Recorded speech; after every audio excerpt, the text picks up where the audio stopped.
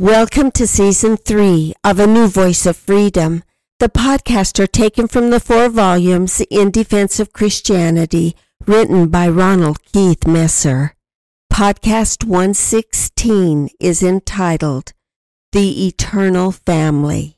It is difficult to understand what we mean to God until we understand what our own children mean to us. All things are first created spiritually, even the human race, as described in Genesis, and then they are created naturally.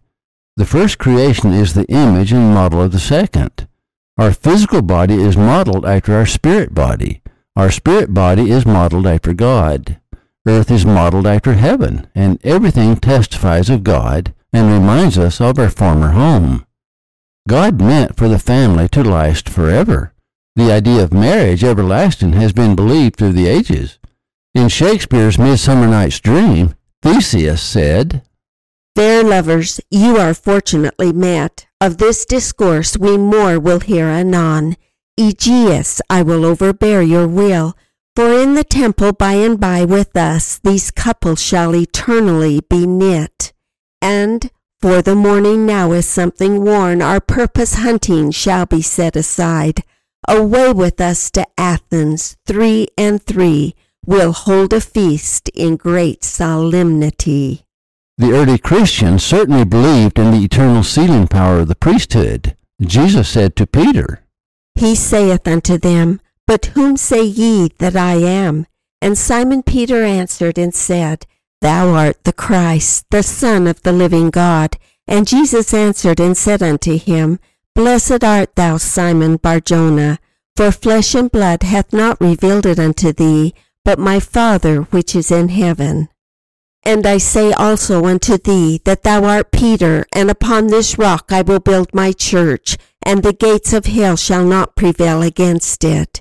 And I will give unto thee the keys of the kingdom of heaven, and whatsoever thou shalt bind on earth shall be bound in heaven, and whatsoever thou shalt loose on earth shall be loosed in heaven. Matthew 16:15 through 19.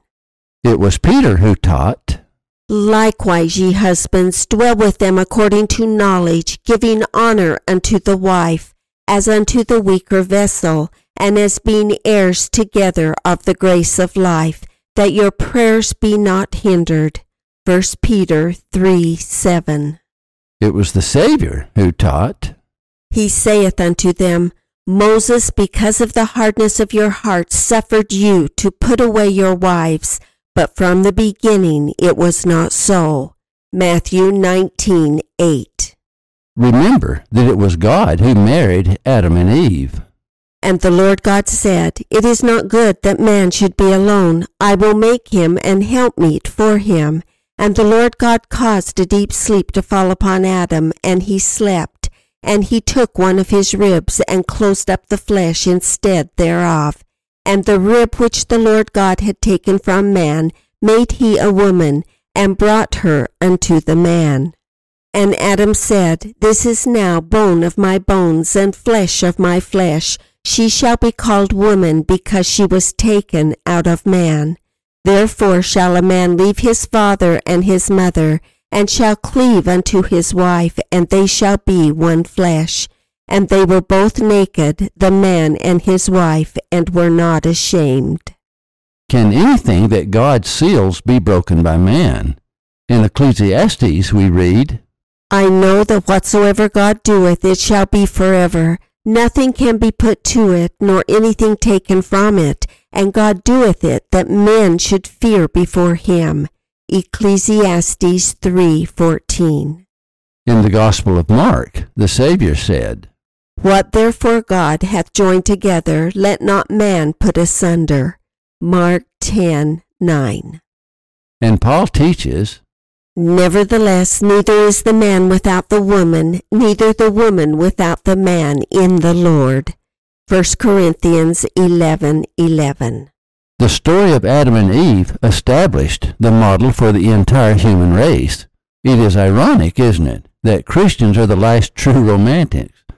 Every year my family camps below the dam at Douglas Lake on the French Broad River in East Tennessee. I cannot remember when my mother and father did not take us there every year camping. We began with an army tent and army cots. I still remember how sizzling hot that army tent was, and how uncomfortable those old cots were, but they formed some of the fondest memories of my childhood. My siblings still carry on that tradition, although with more modern equipment. Yesterday, Memorial Day weekend, I was united once again with my sisters just below the dam by the French Broad River. I brought a huge bag of genealogy records with many pictures put together by my mother before she passed away. My mother worked on genealogy for decades.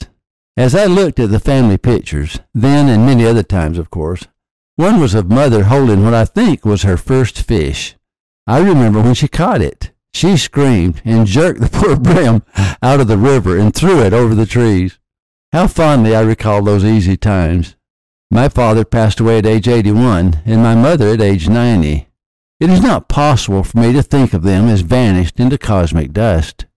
It is impossible for me not to assume that their eternal spirit still lives, not just in the photos, not just in my memory, but in a glorious paradise, a world of spirits where everyone goes to await the resurrection. I believe unfailingly that I will see them again, along with other loved ones who have passed on. For anyone who believes in the eternal nature of the Spirit and the eternal nature of God, that we are all children of God, hoping someday to go home and live again with Him, for anyone who believes that, it is not a great leap to believe that we will be organized again into family units. My mother, for example, would tell stories of ancestors whom she had researched but never met. To her, they were not names on a chart. They became real, and she called them by name. It is not difficult for me to think that even now, that she is among those spirits of the dead, that she looks them up and becomes acquainted with them on a different level, perhaps even introducing some spirits to their own ancestors. Without the eternal nature of the family, there would be little point in the resurrection. Can one imagine that God would send us to earth to multiply and to replenish the earth, to form bonds so strong that even death cannot break them? Can one even imagine that those bonds would not last forever? That as my children know me, and I know my parents, and they know their parents, and so on into the eternities. Imagine an unbroken family chain leading back to Adam and Eve and forward to the last human on earth. Now imagine that you see your own unbroken line as it was meant to be, no longer subject to the vicissitudes and uncertainties of life. We cannot comprehend God without contemplating the infinite. We are locked into mortality by a veil drawn over our mortal minds at birth. What happens when that veil is lifted, and we view that which we once experienced backward into the eternities, and then we turn and look forward at our children whom we know, and our grandchildren, and if fortunate, our great-grandchildren. My first wife, who dedicated all of her adult life to her family, died without seeing all of her grandchildren. We have 6 daughters, and their children are growing up fast, and will soon have families of their own. Will she be denied ever seeing them? How can we think that, and still believe in a just God? Our mortal vision ends with our mortal memory, but God doesn't. And when we cross the bar, that veil will be lifted, for we will live not among the dead, but among their living spirits. Just as one day we will see all of our ancestors, one day we will see all of our posterity. That is what God sees. Every couple to God is an Adam and Eve, the beginning of a dynasty that lasts forever. I recall a poem of Alfred Lord Tennyson entitled Crossing the Bar.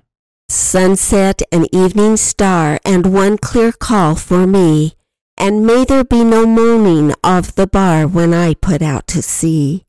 But such a tide as moving seems asleep, too full for sound and foam, when that which drew from out the boundless deep turns again home. Twilight and evening bell, and after that the dark, and may there be no sadness of farewell when I embark. For though from out our bourne of time and place the flood may bear me far, I hope to see my pilot face to face when I have crossed the bar. Of course, the pilot Tennyson is talking about is the pilot all Christians wish to see face to face. But isn't it exciting because of the atonement of Jesus Christ? Because of His mercy and grace, we will see so much more. We will see our own family, our extended, seemingly unending family. Those who lose family members in this life will greet them with joy in the next, for family bonds are meant to be eternal bonds. Love transcends mortality, for love is an eternal bond that knits everything together.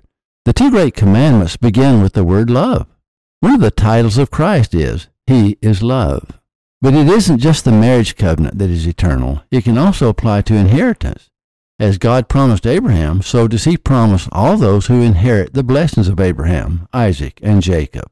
And I will give unto thee and to thy seed after thee the land wherein thou art a stranger, all the land of Canaan, for an everlasting possession, and I will be their God. Genesis 17:8. Notice the phrase, for an everlasting possession. How can that promise be fulfilled if the earth, as prophesied by Peter, shall melt with fervent heat? The earth also and the works that are therein shall be burned up. Peter answers the question for us. Nevertheless we, according to his promise, look for a new heaven and a new earth, wherein dwelleth righteousness. See 2 Peter 3:7-13. Just as our earthly possessions take on greater meaning, just as our hearth and home by family members who gather around us, so it is with our eternal possessions. Of what value would it be if we sat in a marble mansion adorned with gold alone for eternity? No, the thought is unthinkable. I think it will be heaven because we will be surrounded by family. On earth, that is where love is taught. That is where love springs to life. Love brings life into the world, and it is love that makes one sacrifice his or her life for another. It was the pure love of Christ that gave us the great life sacrifice. In the home is where love impels us to sacrifice everything we have. Love without sacrifice is like earth without water. How can it flourish? How can it bear fruit? How can it even know what it is capable of? The earth is to be an everlasting possession, divided into family units, for those who keep the God of love's commandments. The children of Israel saw the land of Canaan as the promised land. How many of us see America as our promised land? As to that, how many see India, Russia, France, Germany, England, etc., as their eternal inheritance, their promised land? I do not believe that God, who is a God of order, is arbitrary in anything. It is easy to forget that He is omniscient and omnipotent. That must influence all of His decisions, even the decision of our own mortal and immortal inheritance. How could it be if we all saw what John saw? And I saw a new heaven and a new earth, for the first heaven and the first earth were passed away, and there was no more sea. And I, John, saw the holy city, New Jerusalem, coming down from God out of heaven, prepared as a bride adorned for her husband.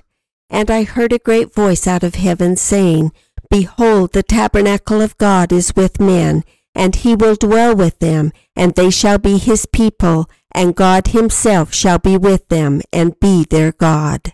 And God shall wipe away all tears from their eyes, and there shall be no more death, neither sorrow, nor crying, neither shall there be any more pain, for the former things are passed away. And He that sat upon the throne said, Behold, I make all things new. And He said unto me, Write, for these words are true and faithful. And He said unto me, It is done.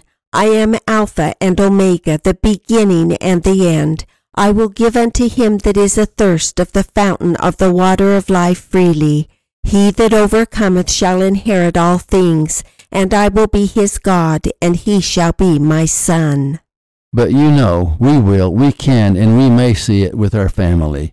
It was Paul who said, O death, where is thy sting? O grave, where is thy victory?